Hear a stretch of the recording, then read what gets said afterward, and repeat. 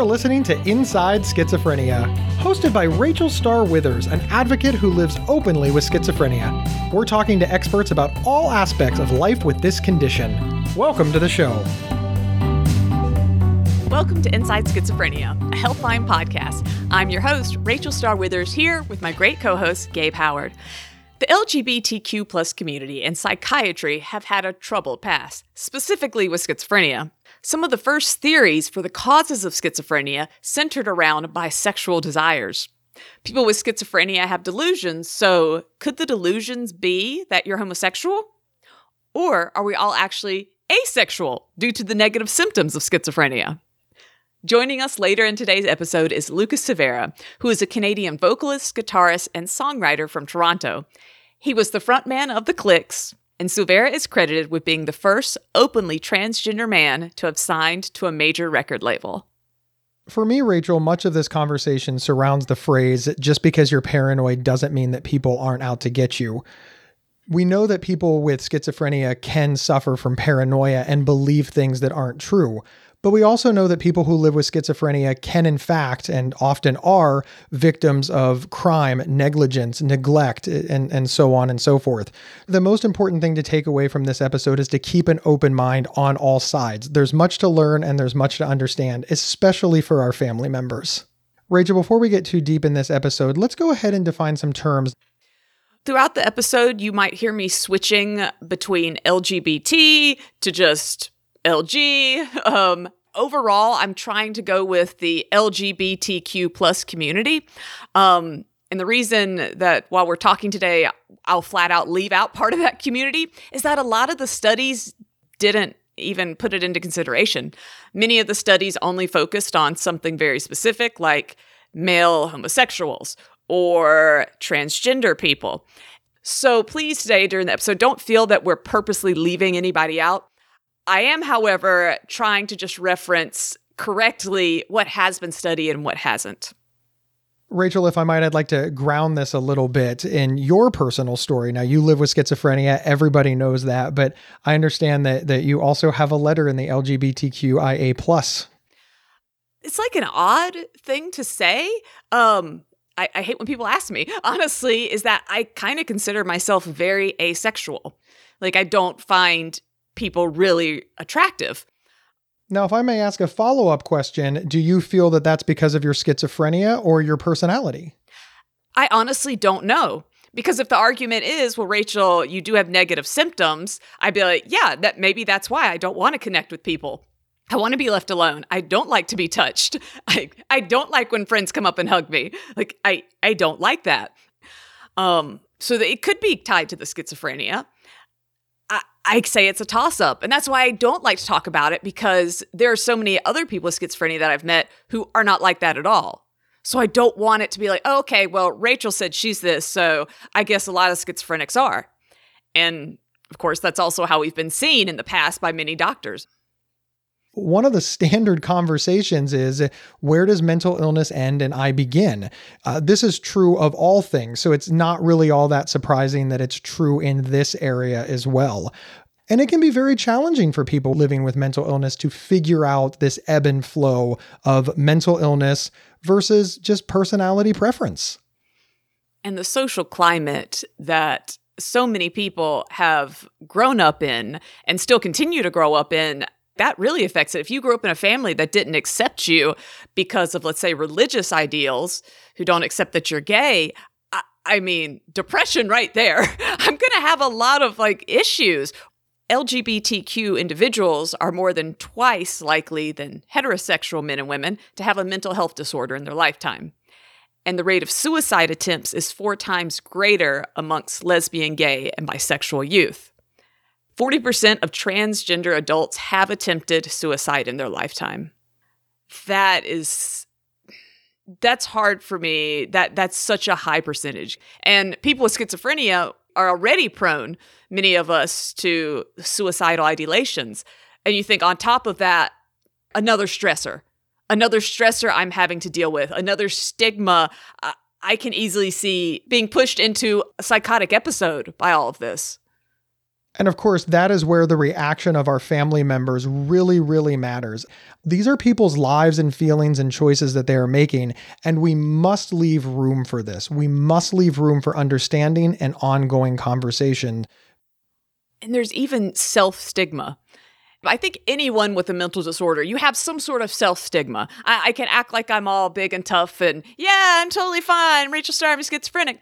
But I still have a lot of self-stigma about it and certain things that I'm afraid to say because I don't want to make schizophrenia look bad. And when you add in the idea of the LGBTQ plus community, that's a whole nother type of stigma. A lot of it has to do with your age, where you've grown up, your social status. I would never want to speak on stigma for other people, but here in the South, I've heard some horrible, overt things said to people. I can't imagine what I would do if I found out someone was saying that to my child. If I find out you were telling my child they shouldn't be alive, I don't know how I would react. Like, it's infuriating to me. Many people in the LGBT community described experiences of stigma as being more distressful for having a mental illness than pertaining to sexuality. Carrying the mental illness around on top of the other thing is just, it's a lot, Gabe. And I honestly, I worry so much for people who do have to carry those two stigmas. Dealing with stigma and discrimination is very difficult. Many people who are listening to this podcast have dealt with that because of schizophrenia. And as you have pointed out, Rachel, this also exists over in the LGBTQIA plus community. If we're looking at it from that perspective, both of those things alone, challenging. So putting them together, ultra challenging. And in order to make good decisions for yourself and your loved ones, we've got to be able to rise above that stigma, away from that discrimination, and look at things for how they are. And that's the genesis of this podcast episode.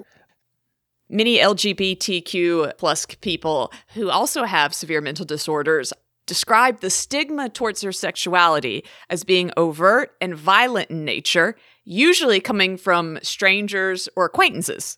Whereas the stigma from their mental health disorder tends to be more pervasive and emotionally taxing and comes from friends and family. That's an interesting statement. No one in real life has ever been violent towards me over my schizophrenia. I've been sent many emails and comments that were incredibly violent, people threatening and lots of rape things, unfortunately, because that's the world we live in. But no one in real life has ever said, oh, you have schizophrenia, and had a violent response. They have had what you would go with microaggressions, saying they've said, oh, you were demon possessed, you were other things. But those are two different types of stigma you're having to deal with. Both are very scary in their own way. A very interesting quote I found from someone who is part of both communities said, mental illness is defined in part as causing distress to the individual experiencing it. I was never distressed by presenting as male. The people around me were. Wow, that's a kind of powerful thing because you're dealing yourself with something inside, but everyone else is looking at something completely different and stigmatizing you for something different. And you're dealing with both those things at the same time. It's very powerful to think that something that is not causing you any problems is only causing problems because of the reaction of others, which means if other people controlled their reactions, you would in fact have no problems. And I think it's interesting to think about that because often that phenomenon is, oh, well, I'm having trouble because of XYZ, but you're not having that problem because of XYZ. You're having that problem because of how people are reacting to the XYZ, which means you are not the issue, other people are. And this isn't a new thing. Sometimes you want to just blame it on politics, but these have been thoughts that have been around for a while. Your early to mid 20th century, the main circulating theories was that schizophrenia was caused by sexual excesses, meaning you had too much sex in you. You were just too much. You wanted to just go after everybody. And at the same time, there was also theories that, no, it's a deficiency. You don't have enough. That's why you're all asexual, or you don't know what you are. That was one of Freud's explanations for schizophrenia. This is from a research article, 1927. In most cases of schizophrenia, the combination of homosexual and incestuous cravings can be shown to exist. Incestuous. You see, they put those two things together, homosexual and incestuous, 1927. 1949, emotional neuroses and psychoses result from conflict and confusion in bisexual differentiation. And you're like, Rachel, that was so long ago. Like, of course they thought that back then. 2003, there's a book that came out that unfortunately I came across called Schizophrenia, the Bearded Lady's Disease. Repeat that one more time. That was 2003, and schizophrenia was the bearded lady's disease. Yeah. Is that an analogy for something, or are they literally insulting transgendered individuals? I feel like they're going right off the bat with an insult. When I saw it first referenced in the citations of this article, I was like, what? And I had to look it up. And the book is absolutely horrible. The whole idea behind it is that homosexuality is the common cause of schizophrenia.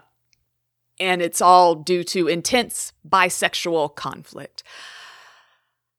I was very disturbed by the book. And it has 2 volumes, in case you're wondering, Gabe. But I understand this isn't just stuff people used to think. And the book itself is a collection from different people with schizophrenia describing hallucinations and delusions they had. And that's what the book is drawn off of. I mean, you're basically weaponizing something very personal. If I describe my hallucinations and you pick one part of something I describe and you use it as your thesis or your basis for why all people with schizophrenia, it's a really horrible thing to do. The title tips you off that this is where this book's going. And it's easy to see this because I get it. Transgender individuals with a schizophrenia diagnosis are actually usually diagnosed younger than cisgender people. That makes perfect sense, though, because usually it's stress that begins your first psychotic episode. And I can see transgender people, unfortunately, going under more stress than the rest of us, especially if you're talking about those teenage years. And stress is thought to trigger and exacerbate the onset of psychosis. And it's actually called the stress model. Are we saying that being LGBTQ plus will make you have schizophrenia? No. But I think it's pretty easy to see how it can make things worse. I really think the issue comes in, Rachel, when people understand that something causes stress and that stress can impact schizophrenia. But when we're talking about certain hot button topics like LGBTQIA plus issues, people take out the middle. They're like, this caused stress and that impacted your schizophrenia. So therefore, LGBTQIA plus issues, one is causing the other. Curiosity about your sexuality, having feelings that you don't know where you belong and trying to work that out, or of course being discriminated against or stigmatized because of your choices, your sexuality, or anything on the LGBTQIA plus spectrum. And then people are like, aha, that caused you stress. That stress impacted your schizophrenia. Therefore, that's the problem. LGBTQIA plus issues caused your schizophrenia, or they flip it, schizophrenia caused your LGBTQIA plus issues, and they think that sounds reasonable.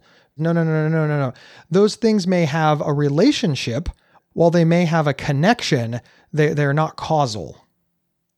An old way of thinking would definitely also be like, well, a lot of these people, they're young, they're teens. What do they have to be stressed out about? The math test? Gabe, I can tell you the worst time in my life was middle school. Second worst would have been high school of my entire life. I hate it. And I did well with grades, but I can't think of a time in my life where I was more unhappy. A 2019 school climate survey found that 86% of LGBTQ plus youth had reported being harassed or assaulted at school. I think about how horrible middle school, high school was just in general, but no one ever assaulted me. I was never harassed. I can't imagine adding another layer to all of this. And for me, it's very easy to see If you're in fear of being assaulted or harassed every day at school, of course that stress is going to bring on a mental disorder that you maybe haven't been diagnosed with yet. Now, is it going to cause a mental disorder? I don't think so. But I think it's pretty easy to see that, yeah, that's going to be something that can set off certain psychotic episodes or depressive episodes or cause someone to start wanting to commit suicide. There's been a weaponization of mental health against certain societal stigmas that we have. So, for example, if we talk about gun violence, suddenly mental health takes center stage. I really feel like this is happening over in the LGBTQIA plus conversation as well. First, you have very reasonable conversations surrounding a group of people who deserve equal access to rights. And before you know it, suddenly we're talking about mental health. And I really feel like we're not talking about mental health in a way to help people, but in a way to discredit them. Mental health, mental illness, mental health crises, etc., are used against people. Sincerely, from my perspective, it seems like mental health issues are being wielded as a weapon against people who we want to silence. What's important to also bring up in this discussion is that a lot of this is being currently targeted at transgender and gender identity issues. In the DSM-5, the Diagnostic Statistical Manual, gender dysphoria is included. That's where there starts to be a lot of issues of, okay, so is it a disorder or not? Or is it part of a different disorder? Where does all this come from? I'm not a doctor, and I can go ahead and tell you that most doctors don't know because it's undecided. It has to be a very difficult thing if you're already dealing with schizophrenia. In this year, April 2023, the Attorney General of Missouri introduced an emergency rule. It would have required all clinicians providing gender-affirming medical care to screen their patients for autism and ensure that they have no current psychiatric symptoms. So, Gabe, that means if no psychiatric symptoms, although, wait a second, gender dysphoria is listed in the Diagnostic and Statistical Manual. So if you're telling me that you have a gender identity problem and I diagnose you as that, you see there's this, thankfully, a judge did block this policy, but that's where we are. That was in April of this year. So it's a catch-22. There is no getting out of it. Yeah, that's the point. That's the point. You can't escape it.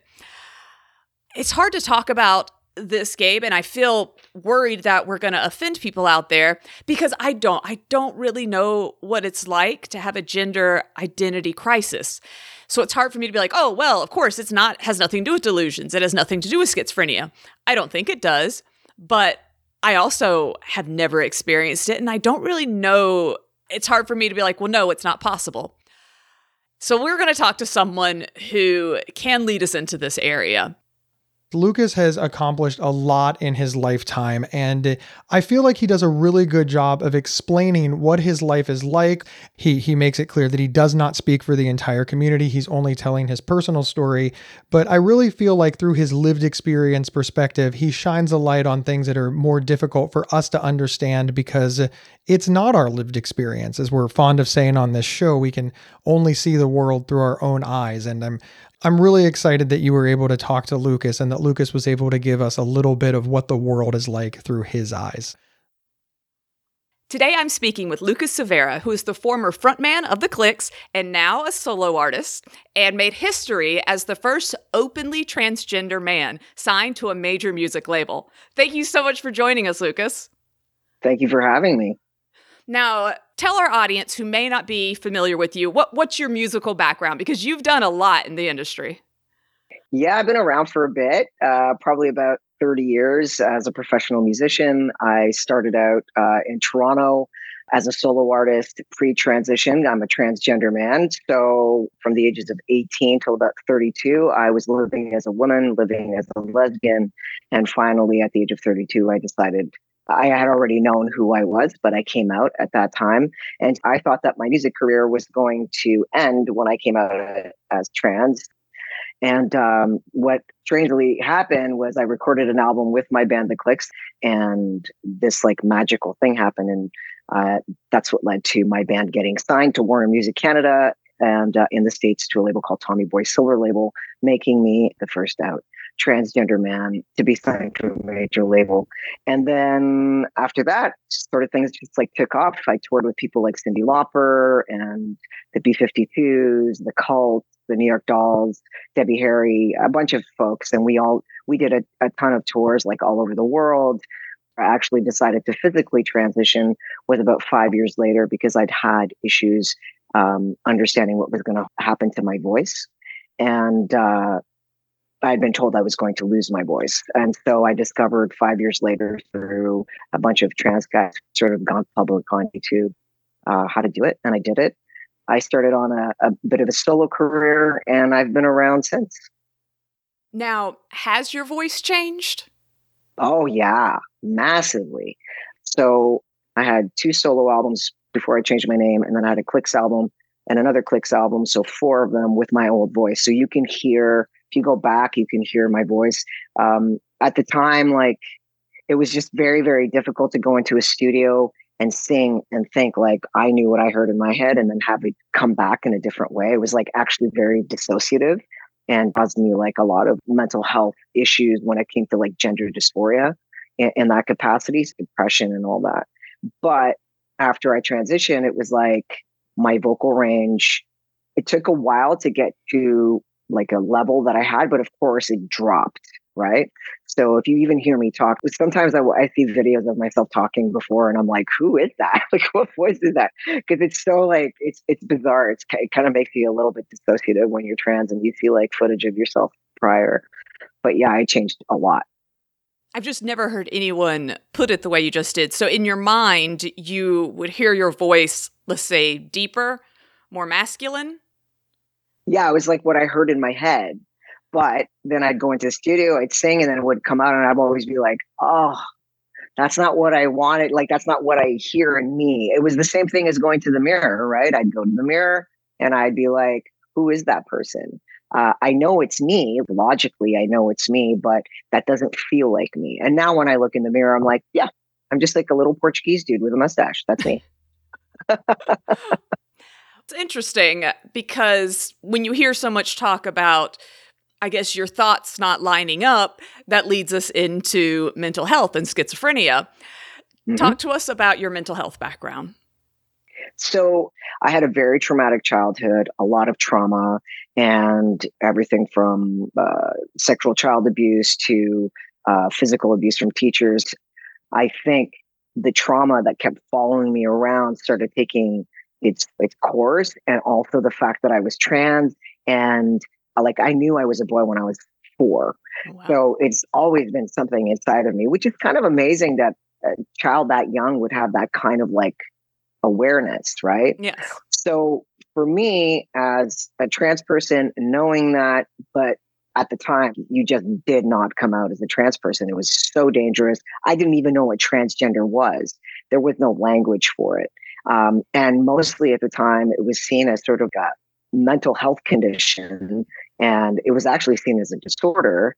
What ends up happening a lot of the time when you're a trans person, it did a lot back then, was that, and it still happens now, if you say you're transgender, automatically you're seen as being quote unquote crazy, right?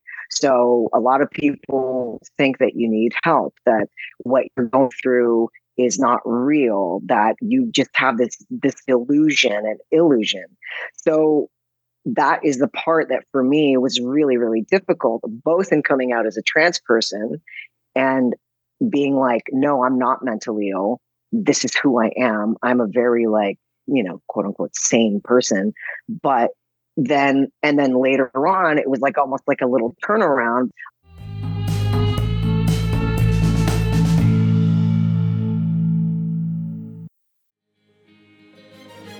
Gabe Howard here to tell you about the Inside Bipolar podcast from Healthline Media. He does the show with me, Dr. Nicole Washington, a board-certified psychiatrist. That's right. A guy living with bipolar and a psychiatrist team up to discuss living well with bipolar disorder. Listen now on your favorite podcast player or visit psychcentral.com/IBP to learn more. Subscribe now so you don't miss out.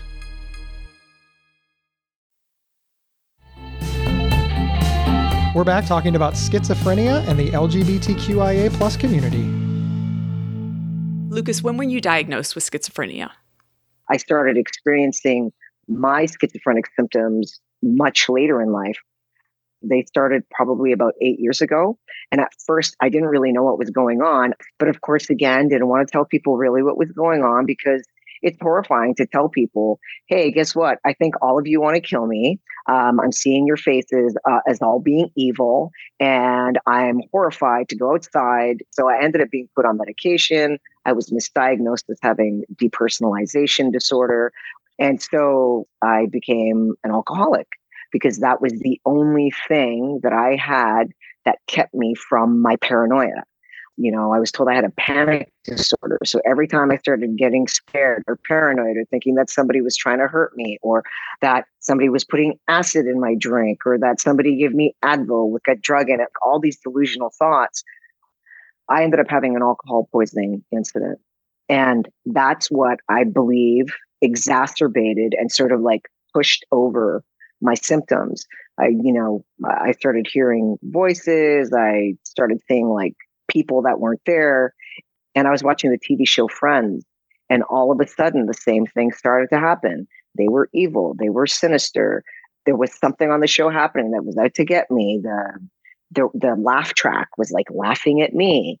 And I was like, what the heck is happening here? And I thought, oh, as any alcoholic or drug addict does, it's because I drink heavy booze. So I'm just going to start drinking beer now, and this will go away. And I didn't tell my doctor, I didn't tell my friends. And then the pandemic happened, and that's when all hell broke loose for me. I was by myself. I started drinking more. My paranoia became intolerable. I call it the sharp feeling in my brain where like the story never stops. And it doesn't matter what you do, it just keeps going. The urges to act on the beliefs became so incredibly impossible to recognize as not being real. And I think because my schizophrenia came later in life, and because I also have major depressive disorder, all of these things tied up, these doctors was like, no, it's impossible that you have schizophrenia. You're too old. I had to go to a Swedish psychologist to finally get the firm diagnosis. Yes, you have schizoaffective disorder, you have major depressive disorder, and, schizophrenic. And then he said, it's late onset schizophrenia. Also, you're low spectrum, which means that you might not be getting the kinds of auditory hallucinations that a lot of people get, or the visual hallucinations that people get. Something that I didn't know. I thought that schizophrenia looked like this, which is what a lot of people think it looks like. And there is so much misinformation out in the world. I became very involved in doing advocacy and speaking very loudly about my condition, even though I knew the stigma around it. And I knew that people were going to look at me weird. I knew that I would probably lose work. But what ends up happening to folks like us, or folks with bipolar disorder, or even borderline personality disorder or depression, is we get demonized by the system. So all of a sudden, somebody's like, oh, you're schizophrenic. I'm not going to be in a band with you. I'm not going to write songs with you. I'm not going to hire you to do this. And I'm like, actually, I've been going steadily on an uphill climb with a couple of dips, and recognizing that the dips are going to happen. And part of my uphill climb is knowing, okay, I need to stay here. I need to rest. And when I have the energy, I'm going to go start doing that again. But a lot of people don't think that that's possible. So I'm vocal about it because I want people to see I am a quote unquote normal human being. And the biggest issue for me in coming out as a schizophrenic was because I was transgender, and was because of the political climate right now, where there are people trying to make laws that prohibit people from transitioning, telling us that it's a mental disorder and all of this stuff. So when you tie in the intersection of being trans, being schizophrenic, and the stigma, and as well this belief that it's a multiple personality disorder, I'm put in this position where I'm like, I'm going to make the trans community look bad. I'm going to put my community in danger of repercussions by these people who are spreading misinformation about who we are. We are not mentally ill. Do you think that your schizophrenia is connected to you being trans? Here's the thing about me being schizophrenic, has nothing to do with me being transgender. I am a transgender person. I'm also schizophrenic. Those two are not related in the least. That's just not the case. It took a lot for me to be able to say it out loud. But then me and my girlfriend, and it's been like a road of healing for the two of us to get to where we are. But she did the research. She listens, I send her the podcast. I'm like, listen to this part where Rachel says X, Y, and Z. That's what happened. Nobody told me that that was a thing. So shows like this are, I don't know if you guys understand, like, these save lives. This podcast was one of the hugest impactful things that happened in me healing and me understanding, oh, that thing that happened. Like, I was just listening on my dog walk to you talking about how when you're starting to sort of like go into psychosis, how you sound like you're on drugs and that your voice starts slurring. Mm-hmm. That happened to me right before I went into a psychotic event. And now my girlfriend at the time was like, I thought that you had just started drinking and that you were getting drunk. And I was just, no, I've been sober. I'm like, I'm totally sober. So I was thinking, why was I slurring? Why was that happening? Nobody told me that that happened. I had to come here. So now when I feel like, I call it my tongue being held in my mouth, almost like I can't really get the word out. Yeah. I'm like, oh, I have to be careful right now. Is that what you experienced too? It's like, I guess my tongue is swollen almost. Yeah. Like, I know how to say it, but it's like my tongue is too big for my mouth. Like I'm stumbling. Oh. Yeah. And so everything's not coming out. I'm saying the words, but yeah, they definitely sound slower and I'm not pronunciating them correctly. I'm already from the South, so I'm very strong Southern accent. So I have that working against me. Wow. But you saying that like blew my mind. So help me understand, before you transitioned, you felt different. You knew you were different. Yep. Your thoughts were, kind of said earlier, you heard it one way, but it physically came out a different way. Mm-hmm. And then with schizophrenia, you have disorganized thoughts. What would you say to someone who's like, well, how are those two not connected? Yes. Well, one is identity based. And I know this sounds like a very hippie thing to say, but is literally about how you feel in your physical self. Do you feel comfortable? Do you feel like who you're seeing in the mirror is who you are? And you are moving through the world in a way where you just feel like you're holding the secret. And you know that if you took these steps, that you would feel more in your body. The interesting part is when people are like, oh, trans people that's the mental disorder. Is it a mental disorder? Because it's so interesting that as soon as I started my transition, all of my gender issues went away. So for me, my wellness in that aspect came from going on hormones, finally taking the steps to do surgeries, things that a lot of people think are body mutilation, which is like the most horrific and violent thought to have about a trans person. Because the thing is, what's violent is the way we feel about ourselves when we are living in a body that we do not feel connected to. When you are dealing with those feelings, you start having mental health issues, not because you're mentally ill, but because people are telling you that you are not allowed to be who you are. So it's actually like this flip around, which is that the mental health that degrades when you are dealing with the inability to be fully who you are in your identity as a trans person. I actually know people who dealt with depression their entire lives or did have a lot worse symptoms with bipolar disorder. And then all of a sudden they transition and so many of their symptoms go away. A lot of people like to do this whole thing of like, well, you had a traumatizing childhood and there was sexual abuse in your childhood. And I had a psychiatrist when I was 21 years old say like the most hurtful, horrible, destructive thing that any mental health care practitioner could have said to me, which was, the reason that you think you're a man is because you are trying to empower yourself with masculinity because your oppressor was a man. So you're just trying to project. And I was like, what? What are you even talking about? I thought I was a boy when I was 4. This is all pre any of that. And those things were not even remotely connected. But people have these ideas about mental health. I mean, being trans was in the DSM. Yeah. But so was being gay. Mm-hmm. And so was like women who spoke up too much. They were seen as having hysteria. Right. So for someone who might be listening who's trans, do you think that they should, let's say in the first session, even bring up that they're trans when it comes to talking to a psychiatrist?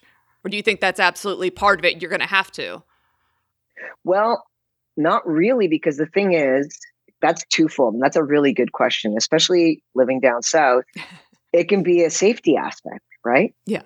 So automatically it delegitimizes the fact that you have a mental illness, because they will automatically, through transphobia, be like, oh, you're one of these transgender people. Like there was a Canadian politician who just recently said that gender dysphoria is a mental disorder and that we shouldn't be like giving kids hormone blockers. And what she doesn't understand about a statement like that is like giving a trans child an empty gun. And then that's the bullet that you're going to put in the chamber, is you're going to tell them that what they feel is not real. And that is what creates this, the trans community has one of the highest rate of suicides in any marginalized community for this reason, not because we hate ourselves, but because we feel so unsafe in the world and we are not allowed to be ourselves because so many people hate who we are. So the question of should you talk about it in your first session, I think the first thing that trans people need to do is they need to find queer positive, trans positive therapists, psychiatrists, medical centers. Find somewhere where you can go and safely talk to somebody. That's always the best option. If you don't have that option where you live, which in the United States right now, from what I've heard, there are a lot of trans people going underground right now because they're so scared. But that's the thing. You have to go to where it's safe. That's primary. And safety is with somebody who will hold the fact that you're transgender, not associate it with your mental illness. And if you're dealing with issues of gender, that they will separate that. Unless part of what you're dealing with is depression caused by the fact that you are not being given permission by your government, by your doctors, by the people around you, or that you have a very toxic life with family where they are transphobic and you're not allowed to come out. That's a different situation. So yes, there are mental health issues that happen if people aren't allowed to transition or because of the way people have to move through the world. Yes, you most likely are going to deal with depression because of the way that you are treated. You never feel safe. And that has physiological and psychological effects. So we have to talk about what comes first, not you're trans, therefore you're mentally ill. It's like, no, I'm trans. And because all of this violence, emotional, psychological, physical, is being thrown at me, that is what's causing me to have mental health issues. And you can't get schizophrenia from being trans and being hated, but you can be schizophrenic and be trans at the same time. Your most recent album is kind of a deviation from some of the past ones that you've made, solo and with the Clicks. Talk to us about this new album. This album, interestingly enough, I started writing a lot of it in the pandemic and just before, where I think my, what was called my psychosis and my delusions were starting to happen. And a lot of what I wrote was founded on those delusional beliefs. So the reason it's called The Goddamn Flowers is because that was the root of what I thought was the first delusional thought that I had. And I call it like the little root that was thrown into the grass that all of my delusions, the web like of conspiracy started. And there's a song on there that I wrote in like complete psychosis. How can our audience learn more about you and your newest album, The Goddamn Flowers? I have a website that's theclicks.com. It's CLIKS. And I've turned what used to be my band that I founded into a production company. I was also the co-host of a television show called Shine True that was out, a production of Vice Television, is out in the United States on Fuse TV and in Canada on Out TV, where I was a mentor to younger trans folks. You can go on my Facebook, which is Lucas Silvera Music, and at Lucas Silvera on Instagram, where I very often go there and talk about issues. I write about issues. I write a lot about mental health, and where people can see me like perform on Instagram Live or find out where I'm going to be performing. Well, thank you so much for sharing your story with us and also sharing your artistry with us and the entire world. Thank you. And I'm honestly, I'm so excited that I got to be on this show. I was telling my girlfriend, I was just, oh my God, I'm going to be on the show. I'm like, I've been listening to this. And I'm like, I'm actually going to be one of the people on there. And I felt like sometimes how people approach me with fangirling, I call it. I feel like I came here fangirling, being like, oh my God, to talk to them.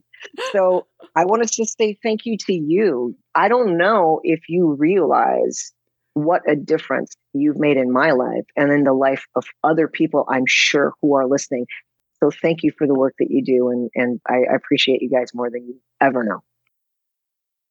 Well, as always, Rachel, great interview. I'm really struck because Lucas is interesting. He's interesting to me because he is different than the people we discussed before because his schizophrenia didn't develop until later.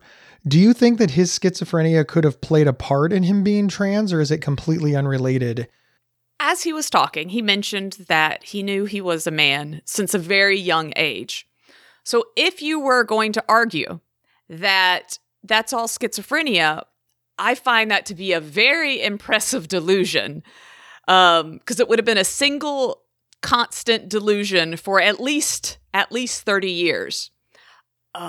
I did try and look up how long delusions can last, Gabe, and there's no definite answer, but usually it's months to a few years. If you're trying to argue that schizophrenia is connected to gender identity, I find that to be a hard case to make.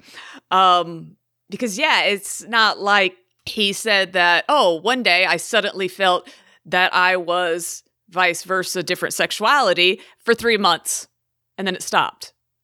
For my own experience with delusions, mine usually last a couple months. Again, Gabe, I'm not the final say, but I'm going to say that no, it's absolutely, to me, the schizophrenia was late onset and had nothing to do with him being trans. Rachel, without falling down the rabbit hole of whether I agree or disagree, I want to take it a little bit broader and tell you that there's large swaths of the country who just completely disagree with what you just said. Lucas brings this up, and I came across this over and over when I was reading different stories from people on the internet, kind of saying, okay, well, wait a second. Am I trans or am I having this gender identity due to schizophrenia? Repeatedly, what I kept coming across was the fact that, well, when they started hormone therapy and were able to address the gender identity, that was fine. However, they still had schizophrenia symptoms, but that went away. And on the reverse, when someone would start schizophrenia treatment, antipsychotics, many of their hallucinations, delusions, and schizophrenia symptoms would subside, but not the gender identity. And I think that's the core of it was, well, right there. If your medication isn't really just going to pick one delusion and be like, no, we want you to keep that one. I'm not saying that's, a final thing for everybody. And of course, there's so many different medications and therapies, but that's a pretty good clue that if someone is allowed to address their trans identity and they're happier and they're healthier for it, what does it matter to anyone else, Gabe? What does it matter? When it comes to schizophrenia, obviously we want ourselves and our loved ones to have the absolute best care that they can have. But the absolute best care involves keeping an open mind and getting them the care that is tailored for them. To loved ones who are listening, who may have very strong opinions on the sexuality issue, if someone is dealing with schizophrenia, you need to just be there for them and just be caring. I don't think you need to be picking apart any pieces of their lifestyle. If you're not the person that they're with, then I really don't see how it concerns you. And I think what's most important is helping someone with a mental disorder, helping someone not have the desire to commit suicide, not adding to that. And it's such a big issue, again, with schizophrenia and with the LGBTQ plus community. Recently, I was shopping at one of the big superstores, and someone was helping me. And they had this beautiful watch on. It was just this rainbow-colored watch. And I just said, wow, that's a really pretty watch. And the person leans in and goes, oh, yeah, it's for and they stop. And I said, pride. And they said, yeah, I'm sorry, I'm not supposed to say that here. And I was like, that's fine. And they go, well, no, it's not that it matters. Look at me. People can't help but see me. And I kind of went back to them a little later and I said, listen, there are so many people in this world who nobody ever notices, who just are in the background all the time. And you're someone who everybody sees. That's amazing.